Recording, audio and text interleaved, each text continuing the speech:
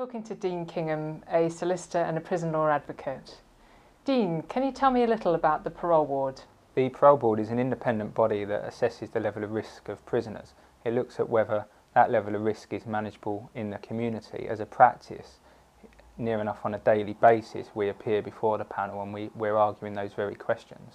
What type of parole processes are there? Every case involves an application on the papers, and from there decisions are made. When is there a paper and when is there an oral hearing? There's several types of parole processes. Every parole process starts off on the papers with a review, and from there decisions are made as to whether or not to request an oral hearing. The real crux of the issue is when is there an oral hearing, and that's generally in recall cases if you specifically request one. Is parole a big part of your work? We generally appear before the Parole Board on a daily basis. Much of my working week is spent at prisons undertaking oral hearings. I would take the view that I am a specialist in parole hearings. I would go as far as say the firm of parole connoisseurs.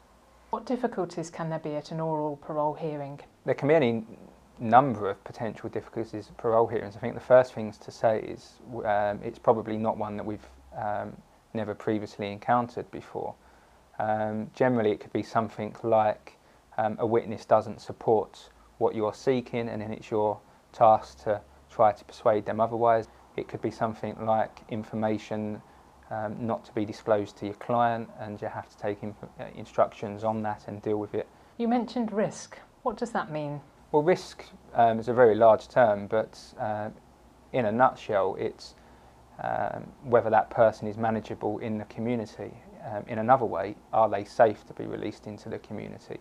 Generally, the panel are looking at what's the likelihood of them re-offending and committing a further offence, and what type of offence they'll commit.